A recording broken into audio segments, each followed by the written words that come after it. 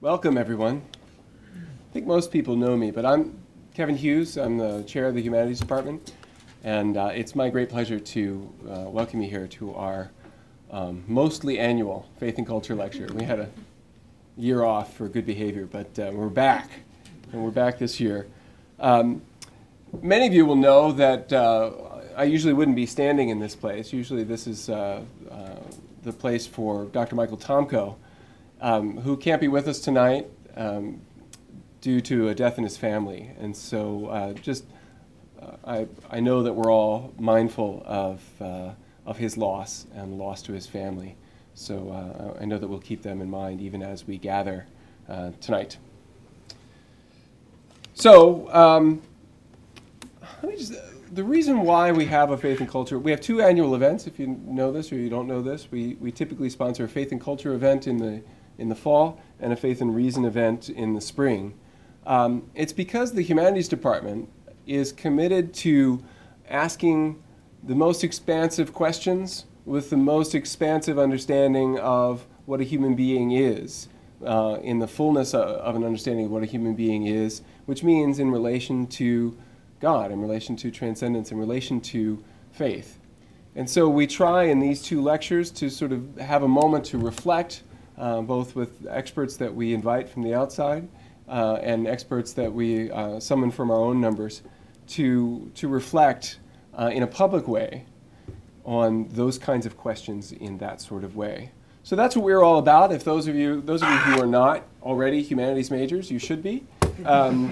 And feel free to talk to me about that. I'd be happy to explain more about what it is that we do and how we do it. And this is, just one example of the way in which we try to be present to this campus and to this community of people. One other reason why we choose to have this event is because we have great desserts afterwards. It's kind of a tradition now. We have this a way in the Department of Humanities that if we do it once and it works, then it's a tradition. So we have a tradition, long-standing tradition now, because it's worked more than once, of having a time for fellowship and some sweet stuff, desserts. And we'll meet tonight, because we're in Bartley and we're usually in Driscoll, but we're here this time.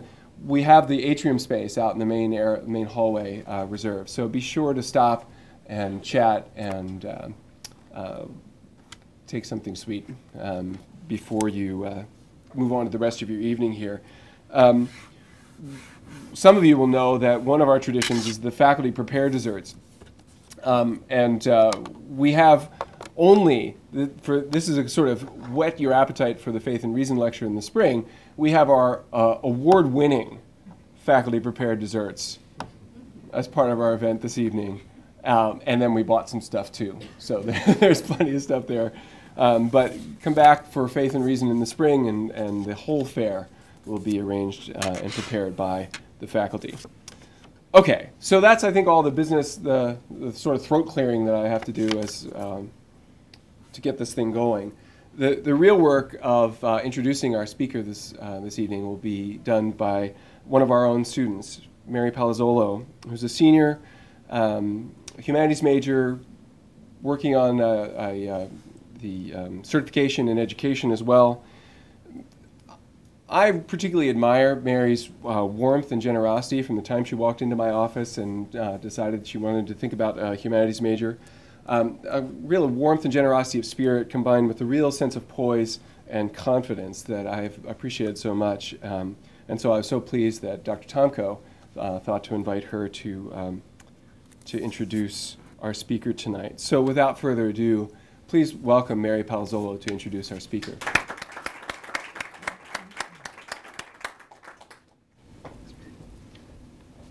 Good evening. Thank you, Dr. Hughes, and thank you everyone for being here. As an extension of the Humanities Department at Villanova, the Faith and Culture Lecture Series, as Dr. Hughes sort of touched on already, seeks to provoke thought and encourage dialogue about the essential questions of what it means to be human, how to live a good life, and how we ought to incorporate our beliefs within the context of our world. We're fortunate to have with us tonight a guest speaker who not only has much to share about Cardinal John Newman, a visionary in the world of Catholic education, but whose own work and experience also offers a valuable insight into this conversation. Father Philip Bochansky is a native of the Philadelphia area and was ordained an archdiocesan priest in 1999 after receiving both his bachelor's and his master's degrees from St. Charles Borromeo Seminary, important distinction, in Wynwood. In his more than 10 years of ministry, Father Phil has worked actively to promote faith formation in a variety of roles, including teaching high school theology, offering frequent guest lectures and presentations, teaching RCIA and other adult faith formation courses in local parishes, acting as a peer reviewer for the official journal of the Catholic Medical Association, as well as co-authoring and editing 2 books on local church history. Our Faith-Filled Heritage, the Church of Philadelphia Bicentennial as a Diocese, as well as The Wonderful Works of God, a sesquicentennial history of the Franciscan Sisters of Allegheny. Father Phil also belongs to the Philadelphia Congregation of the Oratory of St. Philip Neri, a society of apostolic life whose members dedicate themselves to the formation of the laity, especially young adults, through teaching, preaching, and the celebration of the sacraments. It is our privilege to be his students tonight. Please join me in welcoming the 2012 Faith and Culture speaker, Father Philip Bochansky.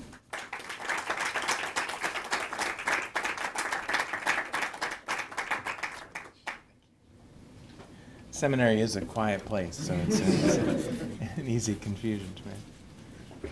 Well, I'm very grateful for your your warm welcome and for the kind invitation that you extended to me to speak here this evening. I have to admit I was a bit shy to accept when Dr. Tomko asked me to give this lecture. We know each other from church primarily, and I'm much more comfortable as a preacher than in an academic kind of setting. But as many of you know, Dr. Tomko can be very persuasive, so I decided to say yes. As a preacher, one of my favorite things to do is to talk about the saints, particularly on their feast days, when they have a chance to tell the story of their life. I've often said that this is one of the easiest things about preaching because the saints have already done all the hard work. They've lived the life. They've gone through the martyrdom or written the extraordinary books, or made the heroic sacrifices of time and energy in the service of the needy, or they fought the good fight of penance and prayer, or any of those other wonderful things that saints do. They've done the work. The preacher just needs to tell the story. And when the holy person in question is Blessed John Henry Newman, who, by the way, is a member of my own religious family, the Congregation of the Oratory, and so a sort of great uncle to me, then what a story there is to tell. Because as we shall see, John Henry Newman was a rather complicated man and not an automatic saint. It's not his feast day today, but it is worth mentioning that the day on which the church celebrates him, October the 9th, was selected not because it's the day of his death. That's usually the case when the church picks a feast day. But they chose it because it marked a crucial turning point on his personal path of faith.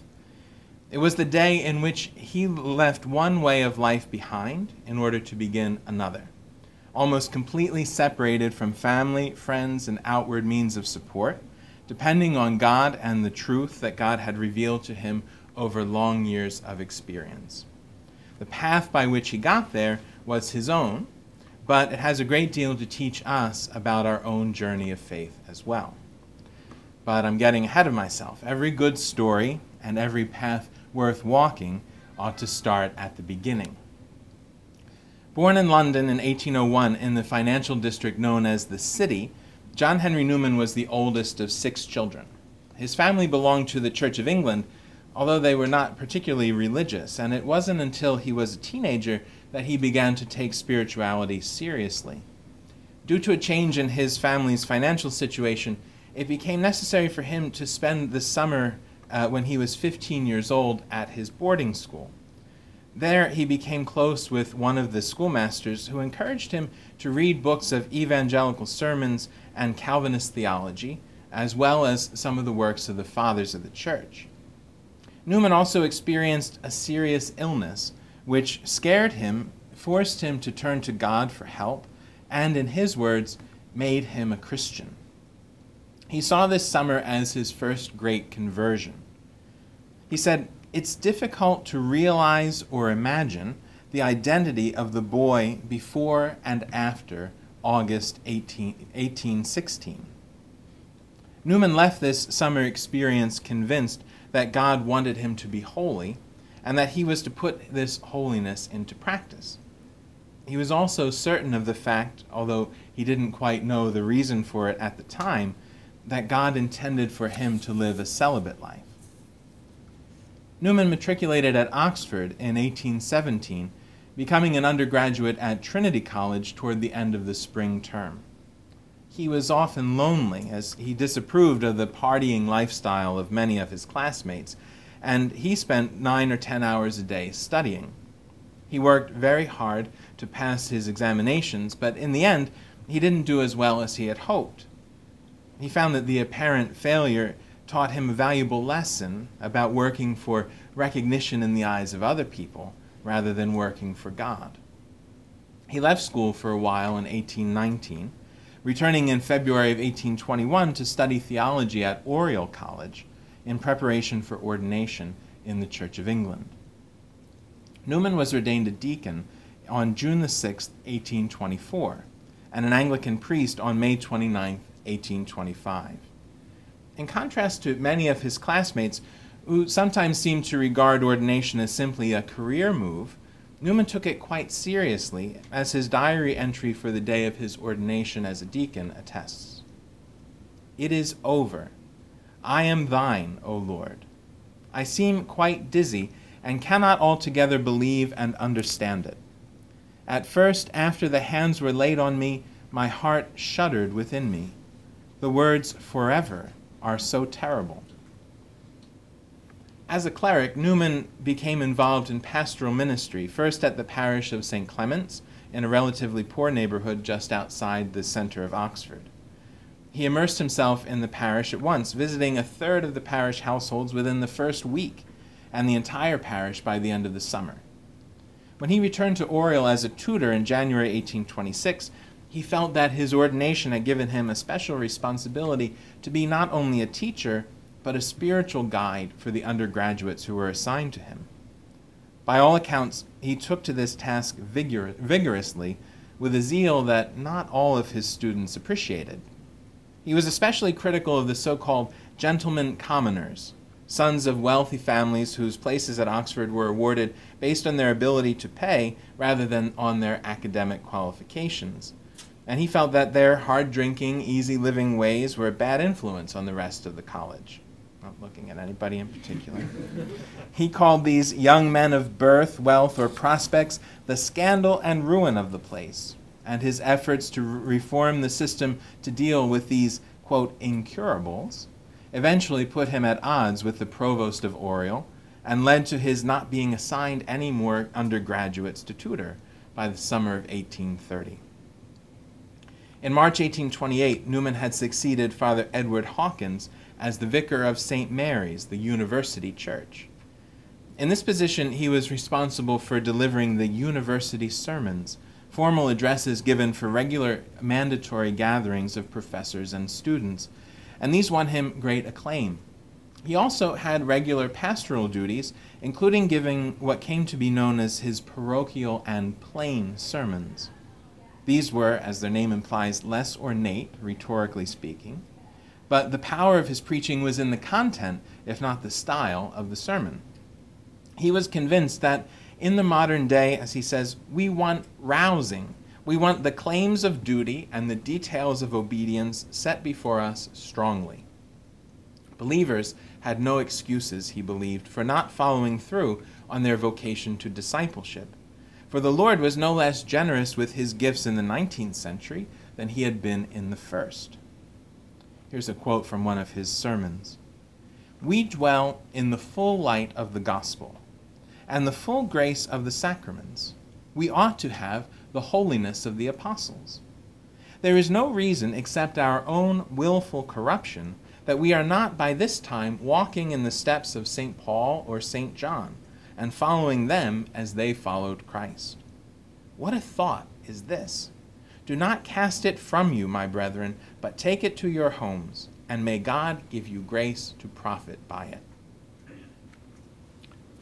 This image of light, the full light of the gospel, which we heard him talk about in this quotation, was an important one in the life of John Henry Newman, perhaps never more so than during the winter of 1833. By that time, as I said, he'd been relieved of most of his duties at Oriel College and had turned his attention to studying the Church Fathers and writing books, as well as poems for a column in the British Magazine published by his friend H.J. Rose. Called the Lyra Apostolica, the Apostles' Harp, this column was to be a kind of surreptitious evangelization, bringing out the truths of faith in simple and beautiful ways through verse, rather than through controversy, getting people to read theology almost before they realized what they were doing. At Christmas in 1833, Newman took his first real vacation in many years, journeying with friends to Portugal and then around the Mediterranean, where for the first time he saw large numbers of Catholic and Orthodox living, as it were, in their natural habitat. He was impressed by the piety of the people he saw, but he was unsure how to reconcile it with what he believed to be the corruption of the Catholic Church. And he felt that the answer would be to rejuvenate the Church of England when he returned in order to recapture the spirit of the primitive Church of the Apostles. In mid-April, Newman parted company with his friends and made a side trip to Sicily with a hired servant. He hiked for several days to Taormina and then to Mount Etna, where he was forced to spend the night in squalid conditions and contracted typhoid fever. Over the next couple of weeks, he became seriously ill, and by the second week of May, it was clear that he could possibly die. His fever finally broke on May 13th, and a week later, he was able to walk around. He left for Palermo on May 25th, convinced that God had some work for me to do in England, and that the devil had tried to get him out of the way before he could be, quote, a means of usefulness. He had to wait 3 more weeks before he could set sail for home, and finally embarked on June 13th. On board ship, he composed his most famous poem, titled The Pillar of the Cloud. The name refers to the fiery column of cloud that went before the Israelites through the desert for 40 years during the Exodus. However, the poem is much better known by its opening line. Lead, kindly light, amid the encircling gloom, lead thou me on. The night is dark, and I am far from home. Lead thou me on. Keep thou my feet. I do not ask to see the distant scene, one step enough for me. I was not ever thus, nor prayed that thou shouldst lead me on. I loved to choose and see my path, but now lead thou me on. I loved the garish day, and spite of fears, pride ruled my will. Remember not past years. So long thy power hath blessed me, sure it still will lead me on, o'er moor and fen, o'er crag and torrent, till the night is gone. And with the morn, those angel faces smile, which I have loved long since, and lost a while. We see in this poem a glimpse of Newman's trust in God to reveal the divine will by revealing the truth. For Newman, light and truth were intimately connected. If you allow me to jump ahead for a moment, in the 1870s, Father Newman wrote instructions for his burial, including his epitaph. Ex umbris et imaginibus in veritatem, it read, when it was finally inscribed some 20 years later, from shadows and images into the truth. If false images were synonymous with shadows, then truth meant light for Newman, and this poem, written as a confession of praise and thanks for being delivered from such a grave illness, is a testimony to Newman's confidence that the light of truth would always lead him in the right direction. To follow the light of truth is not always easy, of course. Notice what Newman says in the first stanza of the poem. I do not ask to see the distant scene, one step enough for me. To walk with someone who's carrying a torch or a lantern requires a particular type of closeness because the source of light only illuminates a certain radius. Clearly, if a person falls too far behind, he'll be in the dark again. But the same is true if he gets too far ahead. The trust in the light of truth, which is at the heart of Newman's outlook, must be humble, willing to move at the pace that God decides, because God carries the light. Newman himself admits that this is not easy.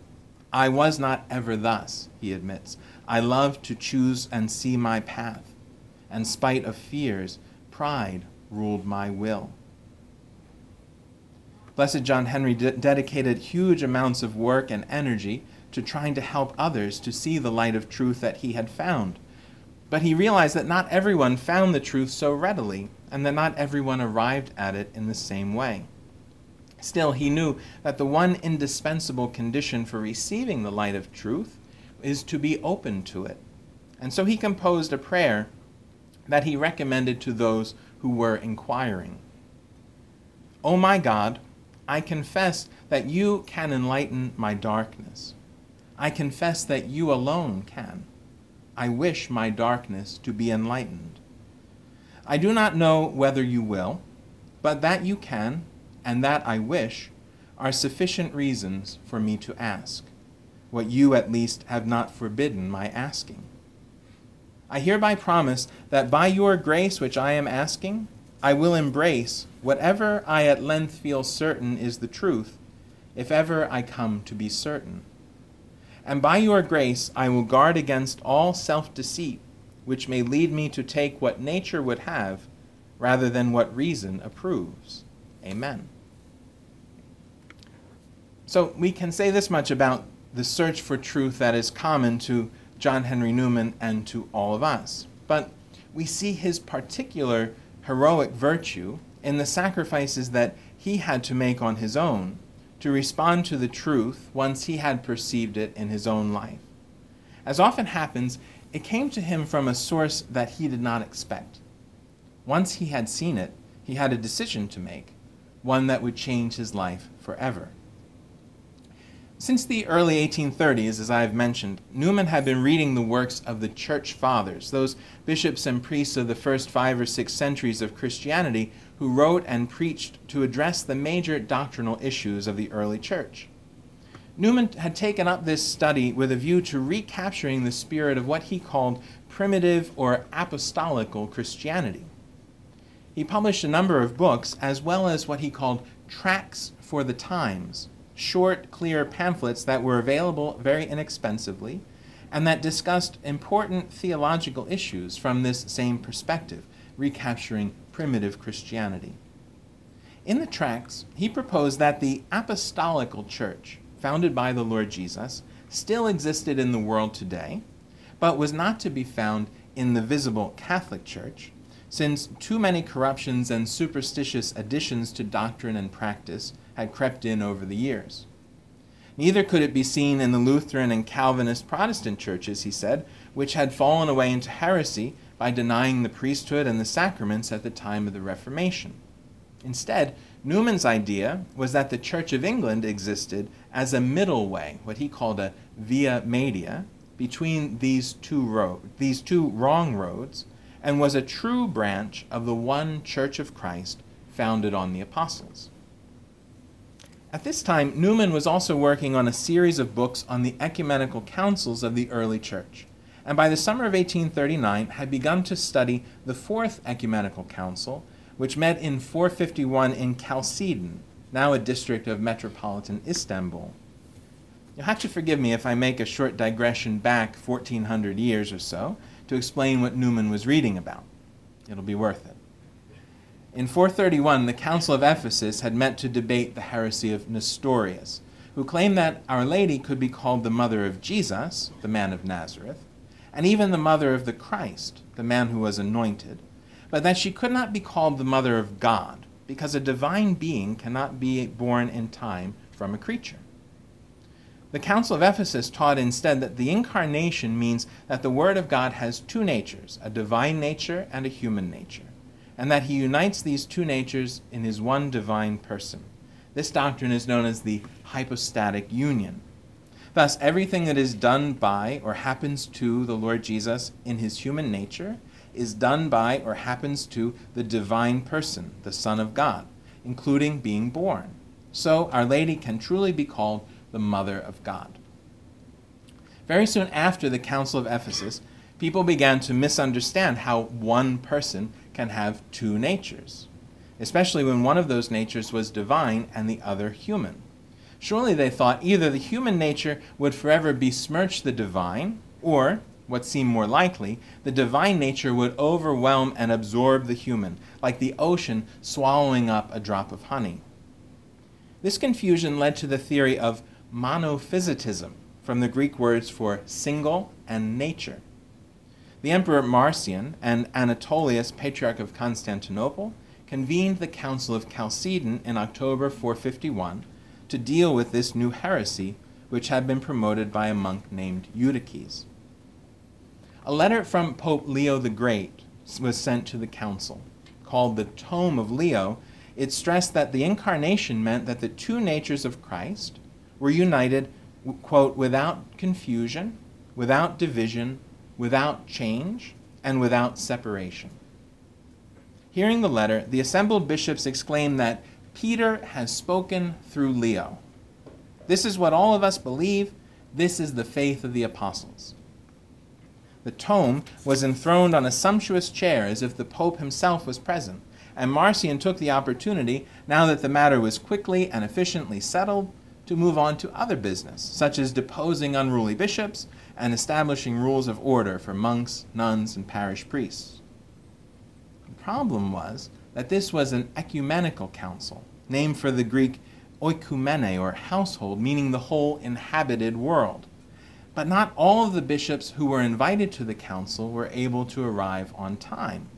Bishops from Ethiopia, Egypt, and Armenia came to Chalcedon to find that the council had begun its deliberations without them, and they were put out by the speed at which the council fathers accepted the definition of Leo as the final word. They felt that the emperor was too pushy, that the pope was exerting too much influence over the proceedings, especially because it was indirect influence. He himself wasn't even physically present. And in the end, they rejected the definition of Chalcedon, not so much because they didn't believe the theology behind it, but because they didn't agree with the politics and the logistics by which the council had arrived at it. So, Newman saw, going into the Council of Chalcedon, there were two parties, the Orthodox Catholic believers and the Monophysite heretics. But coming out of the council, there were three groups, the Orthodox believers, the heretics, and the schismatics, those who had separated themselves from communion with the church because of their disagreement at the council and the way that it worked. Newman also saw that, with respect to the church at the time, there was no practical difference between the way that the heretics and the schismatics were regarded by those who remained true to the faith. Both parties were regarded as having left the true way, as having put themselves outside ecclesiastical communion and having broken with the Church of Christ. This was a real problem, both intellectual and moral, for Newman. Until this point, he had been able to maintain in his own mind and conscience the idea that the Church of England was a true branch of the primitive Church of Christ. Of course, there was the unavoidable historical fact of Henry VIII's break with the Church of Rome in 1534, of the so-called English Reformation. But that had been a necessary separation from a Roman institution that had become corrupt, Newman felt. That one that had separated itself from the one that had itself separated from the true apostolical church. And at any rate, Newman felt that the separation had been political, not theological. In his mind, although people like Thomas Cranmer, Henry's Archbishop of Canterbury, had had Lutheran theological opinions, Henry VIII's own move had always been political, not theological, schismatic, not heretical.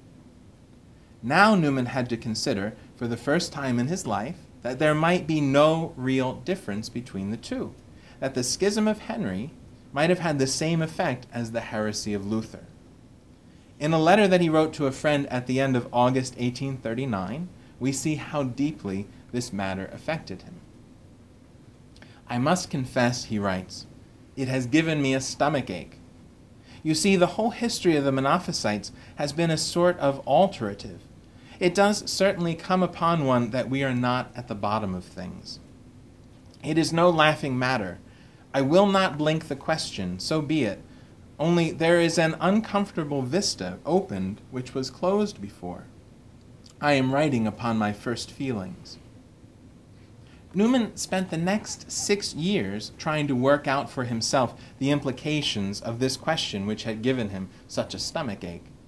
He began by writing one more pamphlet known as Tract 90, titled Remarks on Certain Passages in the 39 Articles, in which he tried to interpret various parts of the Anglican statement of faith in a more primitive Christian, which is beginning for him to mean nearly Catholic, framework.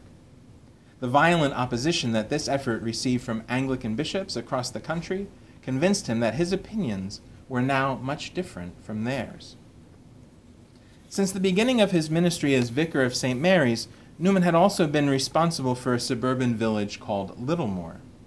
As his doubts increased, Newman began to spend more time at Littlemore, and in February 1842 he moved there for good, forming a kind of semi-monastic community with Anglican friends in the same situation as himself.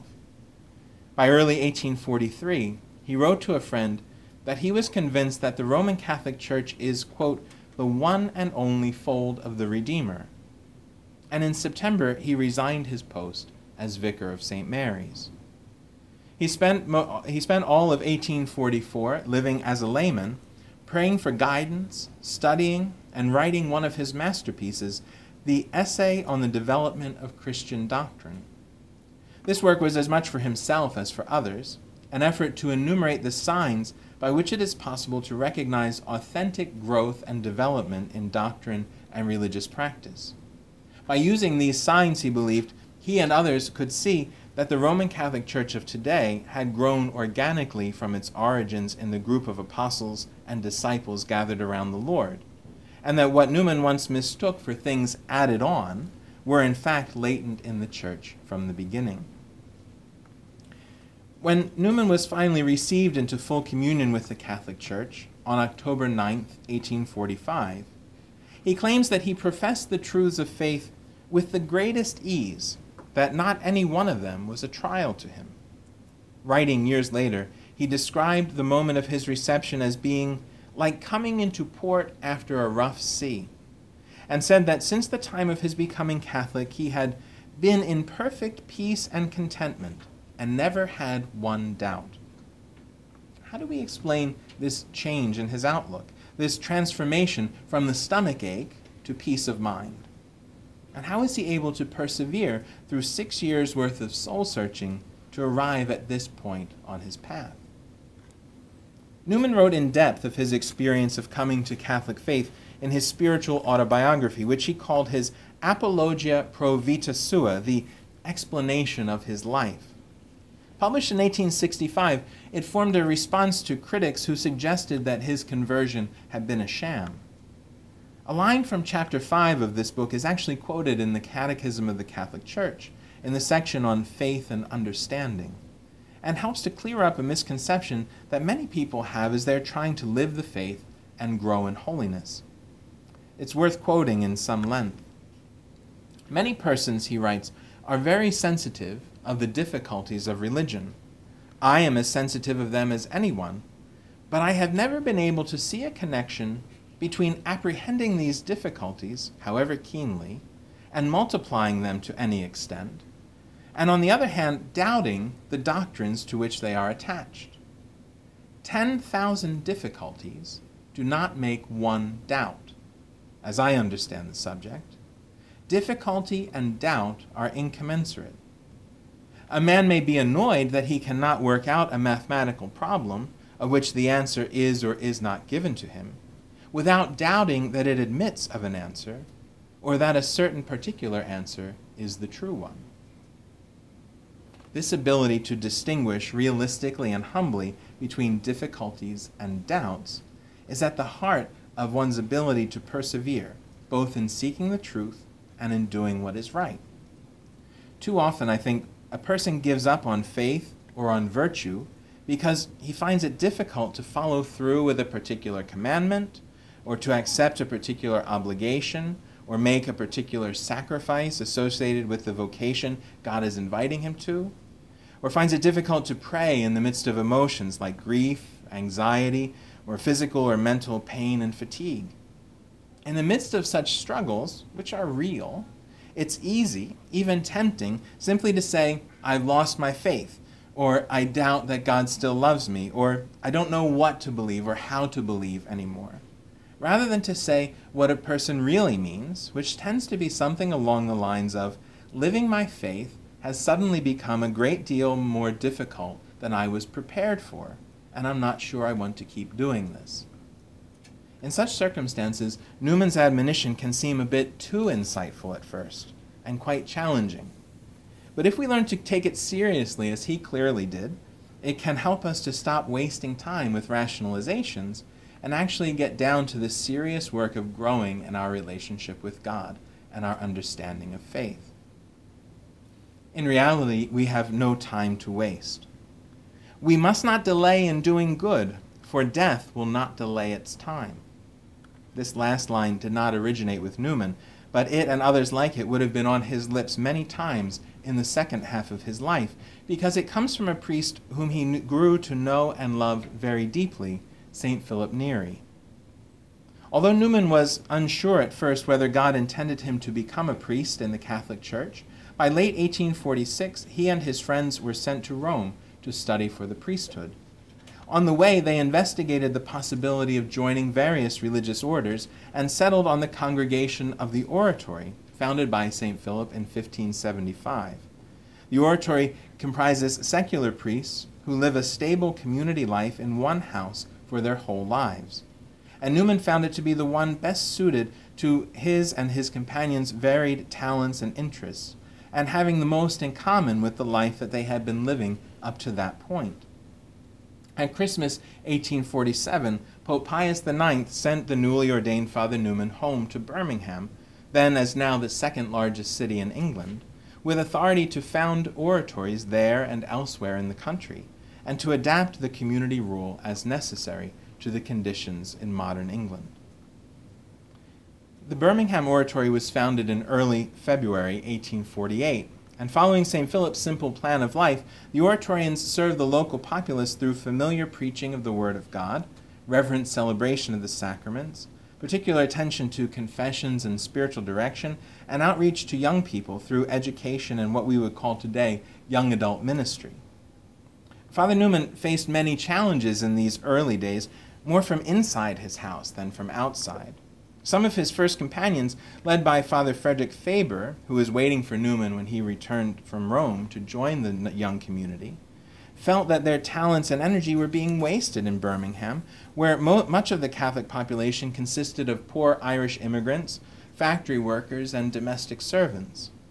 By the turn of the year, Faber and half the community had left to form a new house in London, now situated on the Brompton Road in the fashionable South Kensington district, while Newman remained to minister to his little flock in Brum. One of the most fascinating books among the more than 40 volumes that Newman produced in his lifetime was written, he tells us, for the sake of these working-class parishioners at the Birmingham Oratory, and the untold numbers just like them, who perhaps form the major part of the body of Christ. Called An Essay in Aid of a Grammar of Assent, it is unique in Newman's body of work. For one thing, it was 20 years or more in the making. It teased me, he wrote. I felt I had something to say upon the subject, yet whenever I attempted, the sight I saw vanished, plunged into a thicket, curled itself up like a hedgehog, or changed colors like a chameleon. I have a succession of commencements, perhaps a dozen, each different from the other, which came to nothing. Still, he pressed on with his work, convinced that he would be meeting a genuine need. I had felt it on my conscience for years, he wrote, that it would not do to quit the world without doing it. Once he finally found the key to putting his thoughts in order, he sat down and wrote it as quickly as possible. And it shows, as the essay begins without any sort of introduction, and it ends without any real summation or conclusion. Now, what was so urgent? What inspired or drove him to write this deeply philosophical and insightful look at the concepts of knowledge and choice? He wanted to defend, he said, the right of ordinary people to mean what they said when they claimed to be certain about what they believe. If we could go back and look around the Birmingham Oratory Church and observe the members of Father Newman's congregation in the 1850s and 1860s, we would quickly realize that most of them probably couldn't explain theological concepts like transubstantiation or the processions of the Trinity if the point were put to them. Remember, this is the mid-19th century. In reality, many of the parishioners were illiterate and literally couldn't spell transubstantiation. But seeing the way that they attended Mass, observing the reverence with which they received Holy Communion and knelt in prayer at benediction, we would also quickly realize that just about every one of them was absolutely certain of the fact of transubstantiation, that the real presence of Christ subsisted under the appearance of bread and wine. Whether they could give a theologian's explanation or not, they would not be shaken in their certitude, no matter how much their better educated neighbors might sneer at their supposedly simple faith. Great numbers of men, Newman writes in his essay, must be considered to pass through life with neither doubt nor, on the other hand, certitude on the most important propositions which can occupy their minds, but with only a simple assent. In other words, lots of people don't worry too much about the theology behind the doctrines they accept. Such is the state of mind of multitudes of good Catholics, he goes on, perhaps the majority, who live and die in a simple, full, firm belief in all that the Church teaches because she teaches it. In his essay, though, Newman set out to show how it is possible to say, "I am certain," about the truths of faith, insisting that such certitude is really necessary for those who are taking discipleship seriously. This certitude comes, Newman explains, not merely from the logical explanations of doctrine and dogmas, but from what he calls inference, a compiling of experience that becomes more and more solid over time. By paying attention to the ways that God is working in our daily lives, he insists, we infer, from the Latin inferre, to carry in, and we gather together a number of seemingly separate experiences of God's identity and his work. By viewing all these experiences together, Newman says, we can acquire a more and more complete picture of God and of divine providence. And it is about this compilation of experiences that we have certitude. Newman calls this compilation the illative sense. Its name comes from the fact that Latin is sometimes unnecessarily difficult. And so the past participle of ferre is not ferratus, but latus. I don't know why, it just is. And therefore, inferre becomes illatus, so the illative sense. He describes it like this.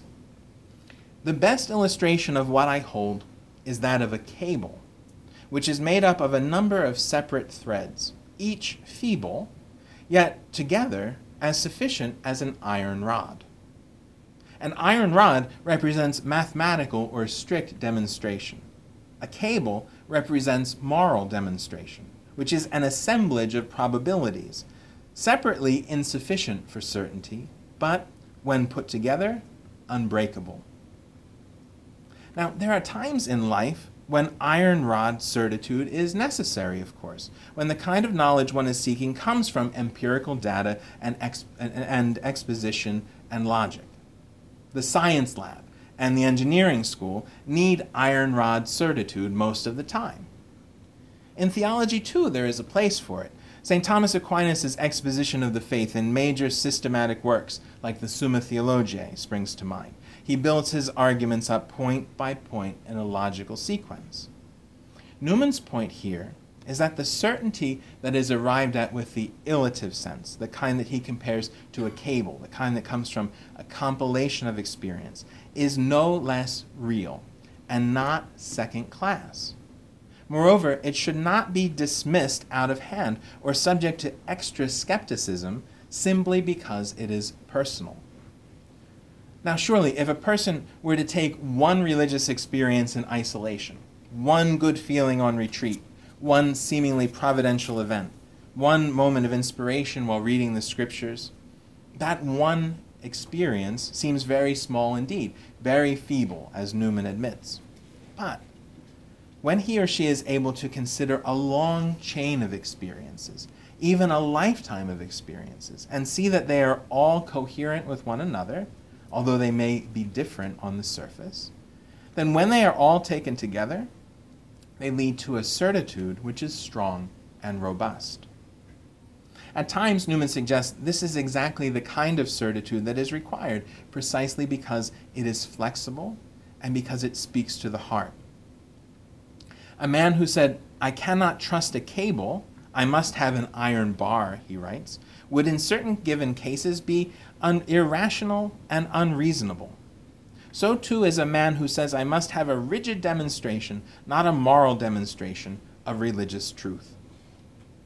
The tricky part is understanding the balance between flexibility on the one hand, that personal understanding of why we believe what we believe, and faithfulness to truth, which is bigger than any one person, which has an objective quality to it, on the other. Newman has been talking about arriving at certitude through accumulated experiences, which are necessarily personal and private. But this raises the issue of whether the content of faith about which a person is certain is objective or subjective. Newman himself recognizes this challenge. "Everyone who reasons is his own center," he writes, "and no expedient for attaining a common measure of minds can reverse this truth. But then the question follows, is there any criterion of the accuracy of an inference?" Now, not surprisingly, he finds and explains just such a criterion. In fact, he identifies a particular gift from God which is bestowed on human beings in order to guarantee the proper functioning and the perfection of the illative sense. This gift is the conscience, which Newman calls our great internal teacher of religion. It is an intensely intimate kind of thing, as Newman explains. Conscience is a personal guide, and I use it because I must use myself. I am as little able to think by any mind but my own as to breathe with another's lungs. Conscience is nearer to me than any other means of knowledge. And as it is given to me, so also it is given to others. And being carried about by every individual in his own breast, and requiring nothing besides itself, it is thus adapted for the communication to each separately of that knowledge which is most momentous to him individually. For Newman, this idea of conscience as the communicator of the truth was paramount. Seeing it as much more than the personal power to deliberate and choose all by oneself, Newman called the conscience a messenger of God and the aboriginal vicar of Christ. And he recognized it as a living presence in the soul. And whether one accepts this characterization or not makes all the difference in a person's attitude toward the conscience, and in whether he follows its lead or instead rebels against it. When men advocate the rights of conscience, Newman lamented to the Duke of Norfolk in 1875, they in no sense mean the rights of the Creator, but the right of thinking, speaking, writing, and acting according to their judgment or their humor, without any thought of God at all. To claim that the conscience is one's private possession, of course, goes against the very meaning of the word. Conscience comes from the Latin roots conscire, to know together. As the vicar of Christ, conscience requires us to think with the mind of Christ, to act in accord with the commandments and the principles of right reason, which come from God as their source. We know the truth together with God.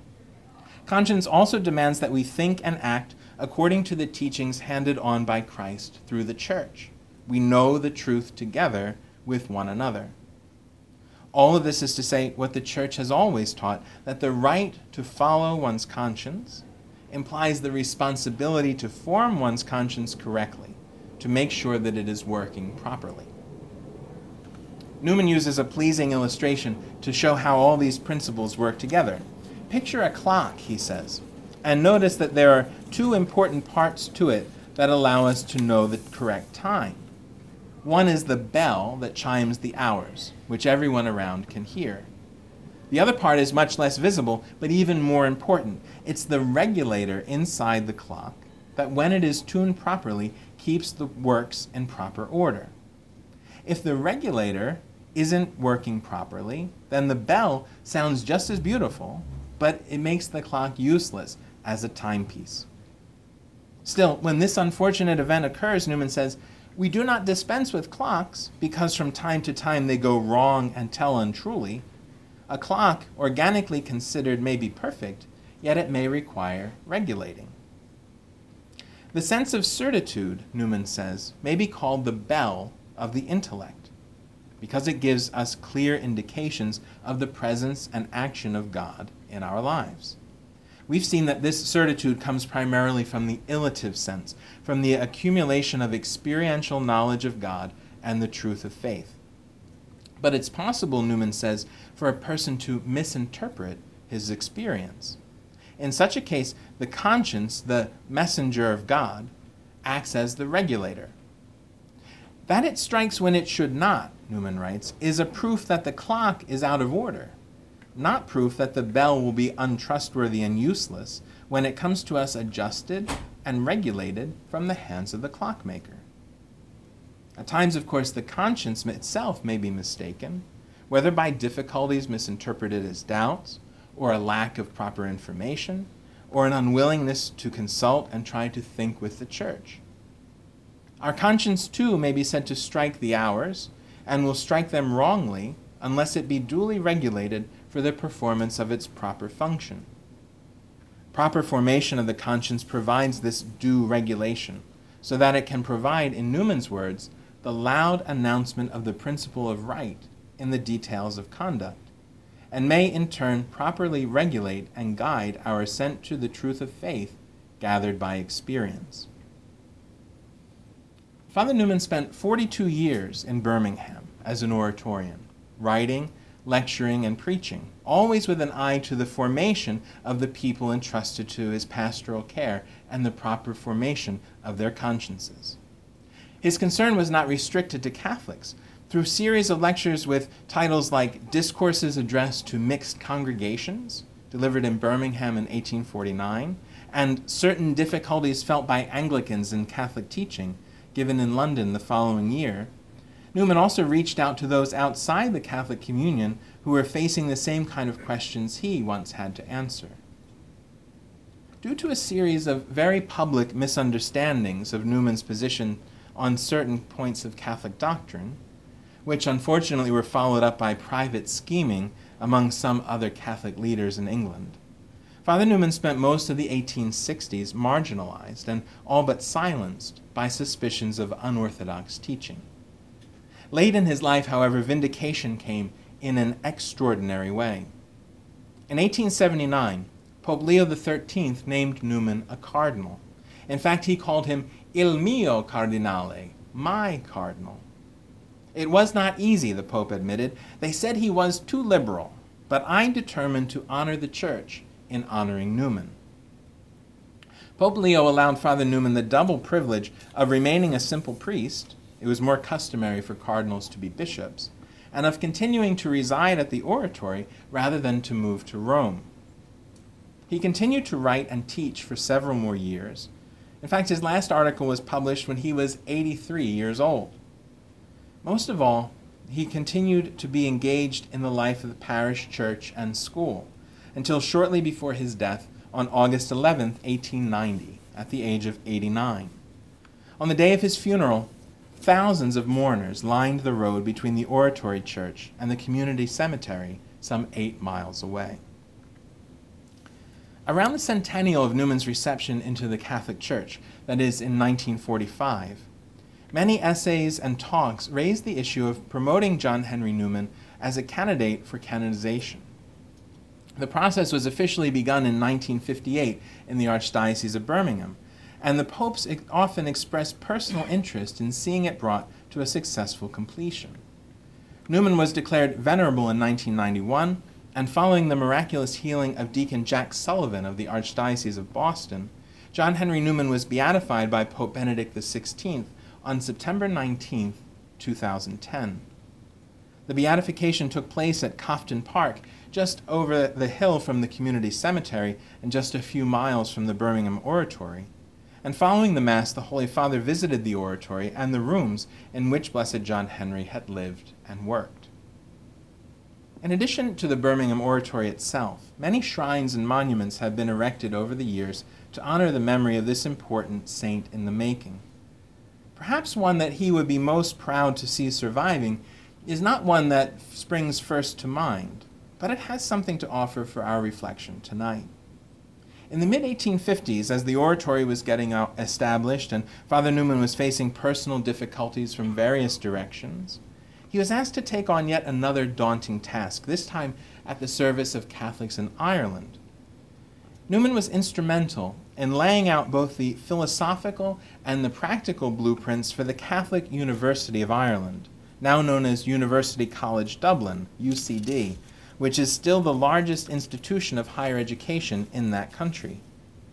With its 4 faculties of philosophy, theology, science, and medicine, Newman intended that the new university would be a Catholic alternative on a par with Oxford and Cambridge, where matriculating students still had to profess the Anglican articles of religion.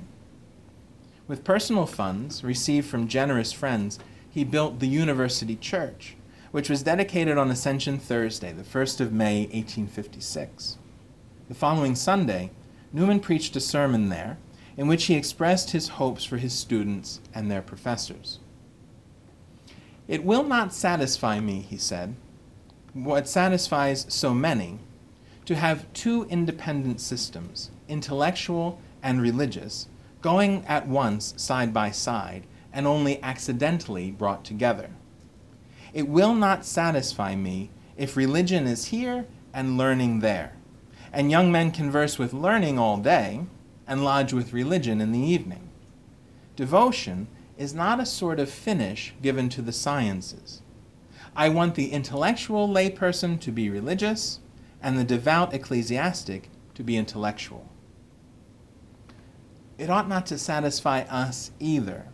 We ought not to be satisfied with ourselves, nor with each other, nor with this fine institution, if we find that learning and devotion, intellectual formation and growth in holiness are only coincidentally related and only occasionally found together. The work that is entrusted to us, personal acquisition of virtue and the formation of conscience, is far too serious, and I'm sure that you are far too busy for it to be relegated to a private pursuit attended to only on Sunday mornings, and in whatever free time may be carved out in the midst of other duties.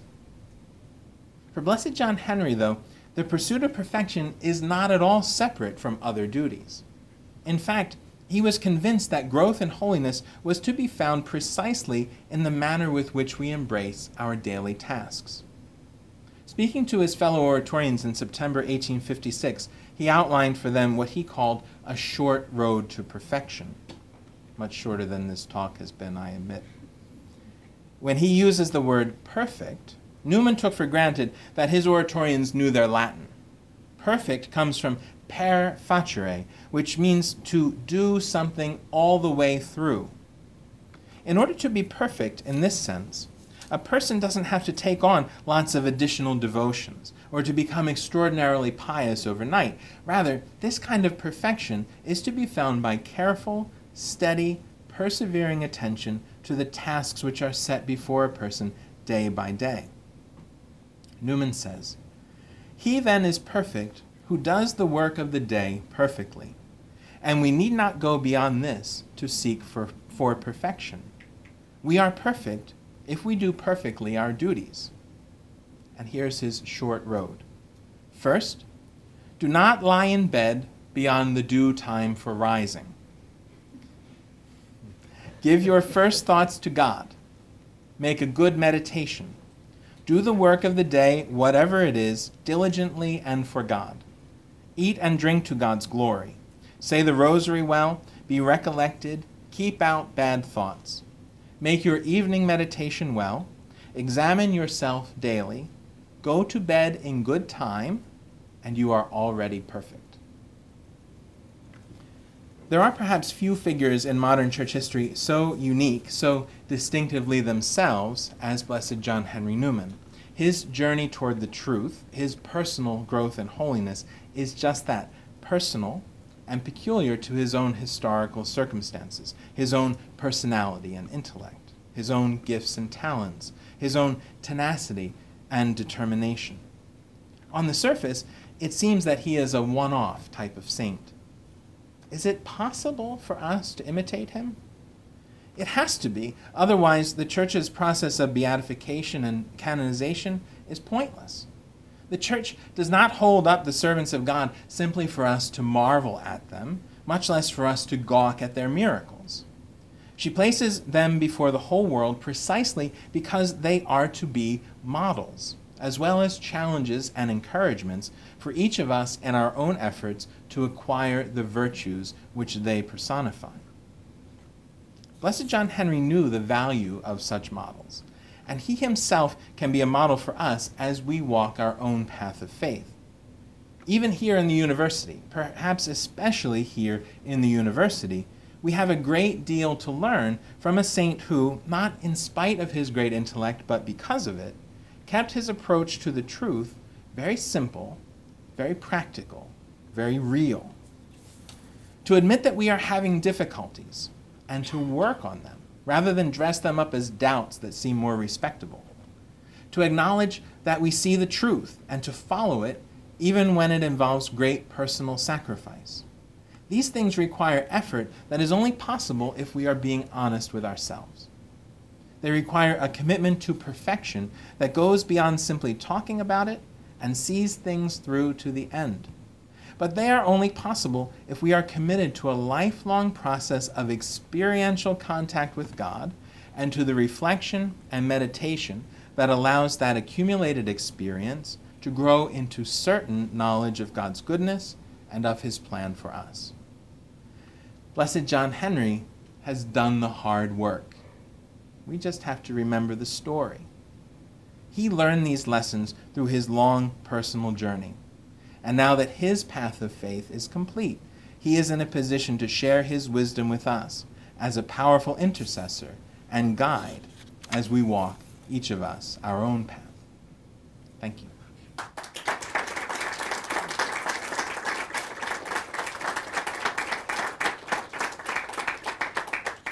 Thank you very much, Father Philip. We have some time for questions. It didn't take as long as I thought it would. That's good. So, floor is open. I know that the situation is really different now, and the reasons for this are different than the conditions that existed when Newman was alive. But does Newman have any relevance for the Church's new effort to sort of reach out to people from the Episcopalian and Anglican faiths, the whole Anglican Quorum, whatever? Mm-hmm. Sure.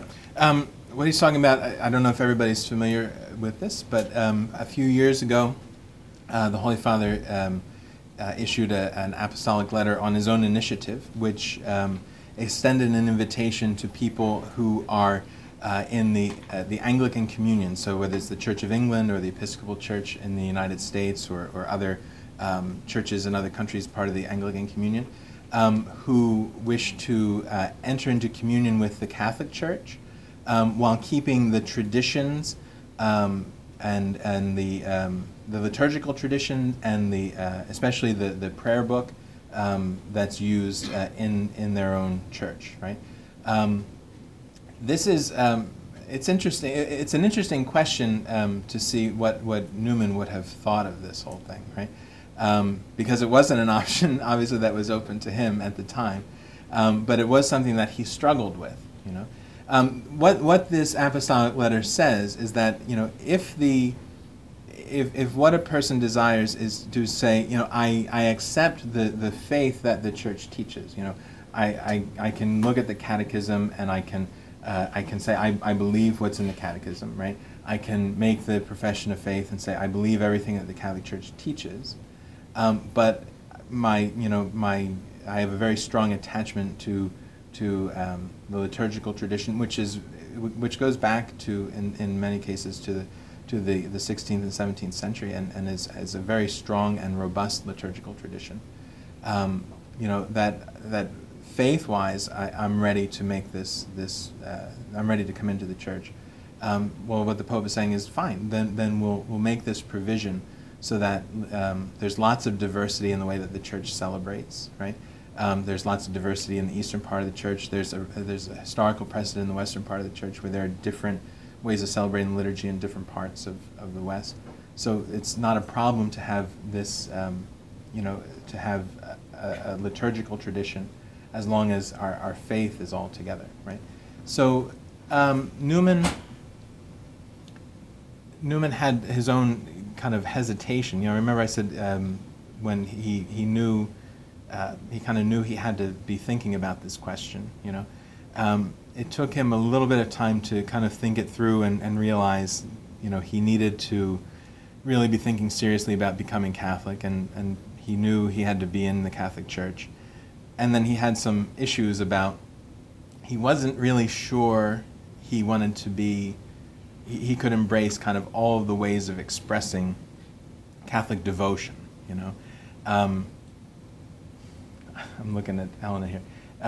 English people are different than Italian people, just like in terms of expression, you know what I mean? Like more reserved, in terms, different cultures are different, and so Newman had seen, these processions on Malta and he'd read these prayer books, that he picked up from in Italy, and he said, I don't think I'm ready for that,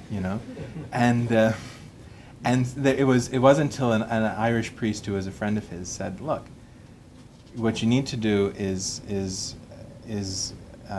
agree with the catechism. What you need to do is agree with what the church teaches about the Blessed Mother, for example, right? If you can accept, the teaching on the Blessed Mother, if you can accept, the basic way that we pray, when to honor the Blessed Mother, things like the Rosary and things like that.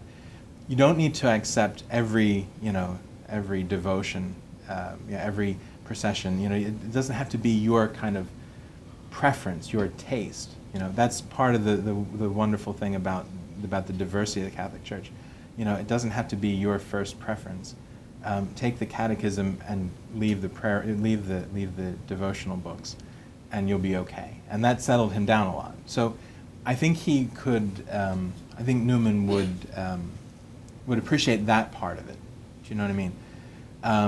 In the sense of he would appreciate the fact that the church was being sensitive to people having agreement in faith and then their own attachment to a particular liturgical tradition. On the other hand, Newman did write as a Catholic some reflections looking back about the difference between the Catholic Mass and what he had celebrated as an Anglican. Remember, he was an Anglican priest for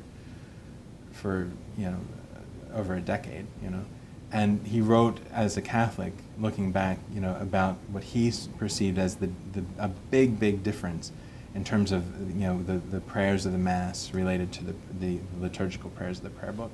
So he might be a little skeptical about whether they were exactly of equal stature, at least in his own mind. But I think if he were alive today and watching all this go on, that would be his personal opinion in terms of where he would go, But I think he would definitely respect the fact that the church was making this provision so that people in a similar situation to him could say the same thing and say, I'm there in terms of faith, I'm not necessarily there in terms of liturgy.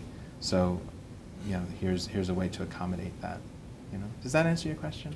My question was also sort of like, how did the thought of Newman play that? You sort of addressed that. So yeah, I think that many people who are coming to the Catholic Church from the Anglican Communion, they're maybe the first step. Now, I can't speak for their experience, but I think in a lot of cases, it seems, just anecdotally, it seems that they seem to have some connection with Newman have picked up something that he wrote, or at least that's some part of the chain of events that get them there. Yeah, so I think reading what he's writing, they can find a kindred spirit there. Yeah. Okay, go ahead. So with such a strong emphasis on the knowledge and certitude gained from experience, what would you say was Newman's view of the university education in the cultivation of virtue and of sanctification? Go ahead.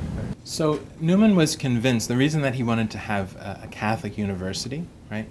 He was convinced that you needed to provide young people with formation in virtue and in theology on a par with the other sciences, right? Because for one thing, he said, if you don't teach theology as a science, if you don't give it the proper stature, well, they're going to pick it up anyway, but not necessarily in an appropriate way. You know, they're going to pick it up in the attitudes of their professors in other subjects. And if you've got good teachers in other subjects who are people of faith, then fine. But if you have people teaching other subjects who are skeptical of the faith or antagonistic to the faith, well, then they're going to pick up attitudes about the faith or about theology just in the course of things, right? Or they're going to pick up the attitude that, science is good and religion is not worth learning, or whatever, So Newman, first of all, in his writings about the university, said that, in order to make mature mature people, they needed theology, right? They needed to understand theology because God is part of life and God is part of the world. If you didn't give it to them as a subject in its own right, they were going to get it otherwise, and they were going to get it sometimes in a manner exactly opposite to the way that they ought to be getting it, right? And what he was saying was, there are certain, part of growing up is acquiring virtues, right? There's a certain aspect to the life in the university, life, just learning in general, that is going to mature a person, hopefully. I'll talk to your RAs and your advisors later and you can tell me, but there's part of the university life and learning, inside and outside the classroom, is about maturity. So there's a part in his essays on the idea of a university, which is kind of known as his definition of a gentleman. He says just learning and maturing brings a person to a certain point. Just kind of by nature develops certain natural virtues, makes them it brings a natural refinement. He says, and that's fine to a certain point. In the sense that when you're with other people, you learn not to be antagonistic. You learn not to be rude. You learn to to talk nice. You learn to make pleasant conversation. There's all these kind of virtues. You learn not to give offense. You learn to be cheerful. You learn to be not to act like you're wounded. All these kind of things. He said that is not bad. In fact, it's helpful for civilization if people mature to that level, right? He said that's fine for civil society, but it doesn't make saints, right? And so, what's necessary is also education in virtue, education in discipleship, education in vocation, because that's going to take those natural virtues, which are absolutely necessary. You can't replace the basic maturity, right? But you have to take it to the next level. He mellowed a lot. I mentioned when he was at Oriel College. It's true. When he was at Oriel College and tutoring these gentlemen commoners, he really got into their personal lives, and they were showing up late for their tutorials and snoozing in class and this kind of stuff, and he knew why, and he was reporting them to the provost, and he was giving them a hard time, and they were complaining about him, and they weren't getting along, and part of it was his zeal, and part of it was his youth and inexperience, and part of it was because in that time in his life, he was making really sharp distinctions between real Christians and nominal Christians. People that were living the life and people who were faking it. And long years of pastoral work and dealing with people, and I think even as a priest, hearing confessions and getting to know himself as well. By the time he was writing about the Catholic University, he was saying about undergraduates. He says young men are better led than pushed. He said, you teach them more by example than by admonition.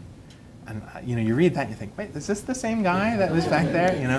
And it is, but he's 25 years, 30 years older, and he's been working with real people for a long time, and so you had you would have gotten along much better with Father Newman in Ireland than you would have at Oxford, if you're that kind of person, But it's. But he had a much more realistic idea of how to deal with college students and with people in general, in terms of helping them to mature and leading them to those Christian virtues. Does that answer your question? Yeah,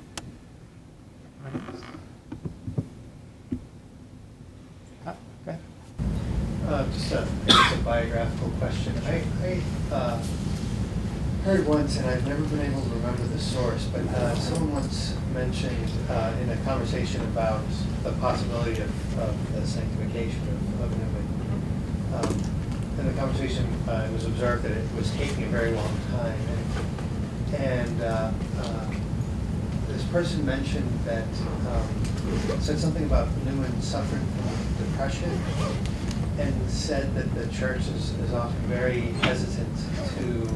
That can be a sign of spiritual difficulties or something, and I wonder about that because I've never seen that spelled out anywhere, and I don't know if that's true. Yeah. Do you know anything about that?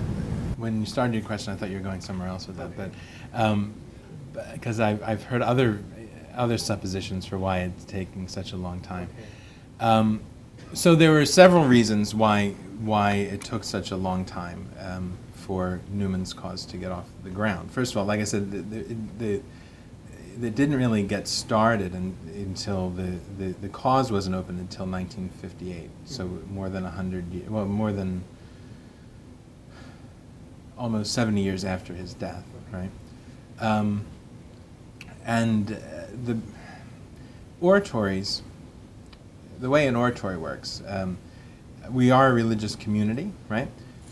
But we don't operate like other religious communities because of some things that St. Philip decided on.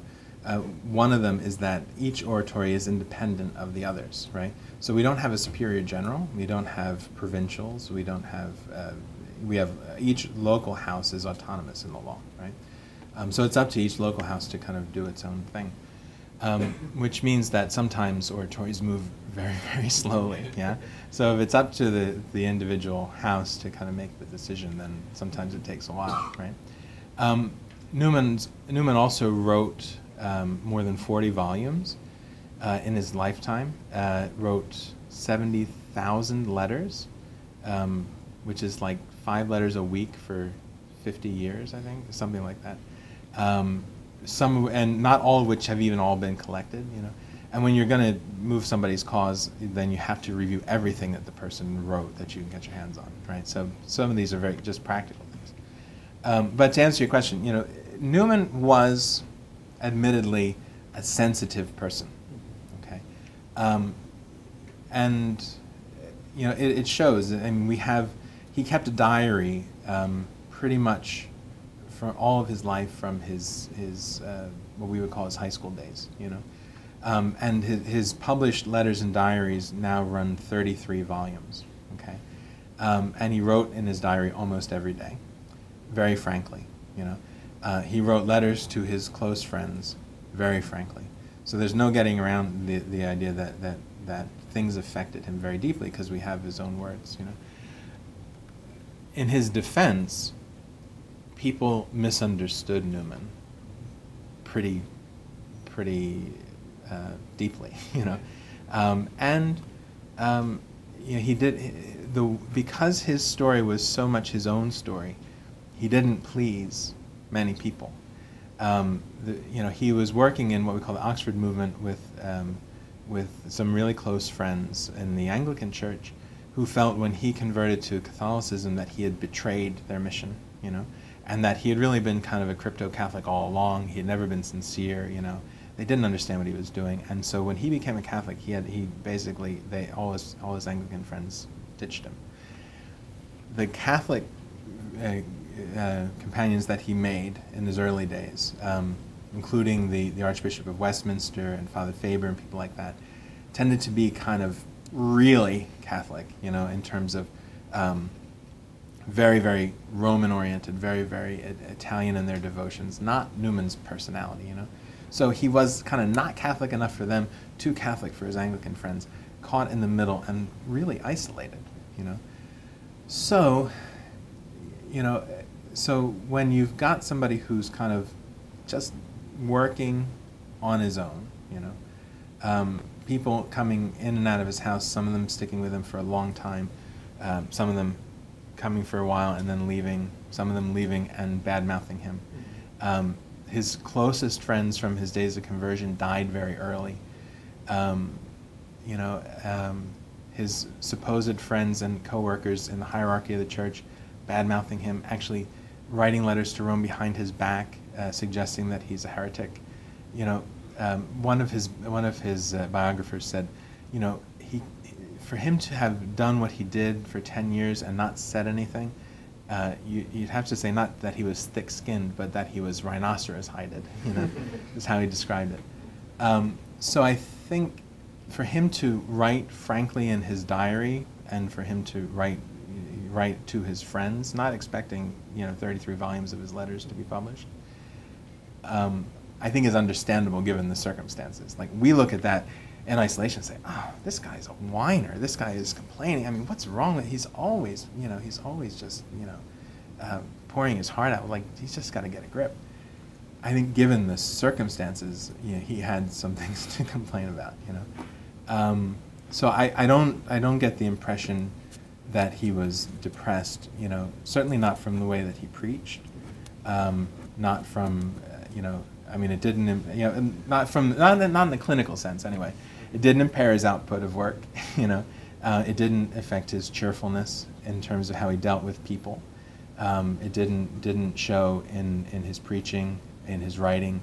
You know, you see his heart open in his letters and in his diaries, which, you know, I mean, it sounds very facile to say it now, that he never thought he'd be a saint, but he really never thought anybody would pay him any mind.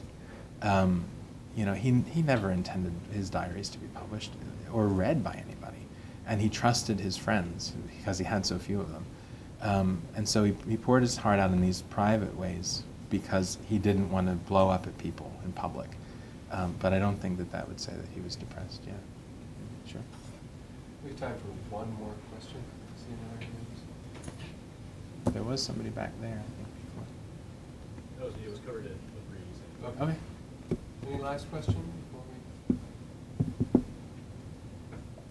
Thank you so much. Well, our last I appreciate it. Responsibility.